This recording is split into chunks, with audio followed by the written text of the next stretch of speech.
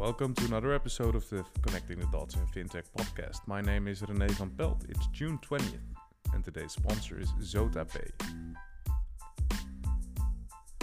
ZotaPay is a financial service that connects global businesses with emerging markets through its unique payments technology, the MetaGate.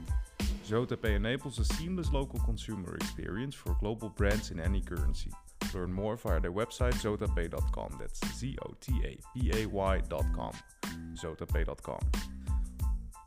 First off, troubled cryptocurrency exchange Binance continues to withdraw from major markets amid the ongoing pushback from global regulators. Binance Markets Limited, BML, Binance United Kingdom-based subsidiary, has officially cancelled registration with the Financial Conduct Authority.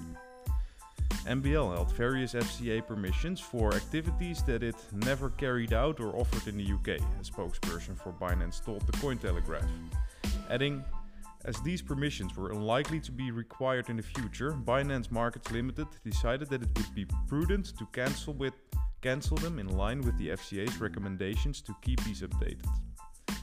After deregistration, no Binance entity is authorized by the FCA to provide any services in the United Kingdom, the regulator stated on its website.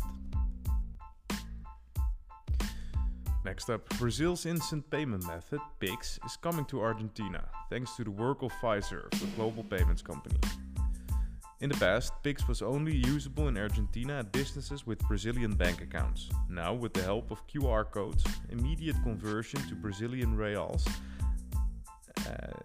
and the inclusion of taxes. Now, with the help of QR codes, immediate conversion to Brazilian reals, and the inclusion of taxes and foreign exchange operation fees, visitors from Brazil can make purchases in Argentina without the need for the vendor to hold a Brazilian account. And that's it for today. Thanks for listening again.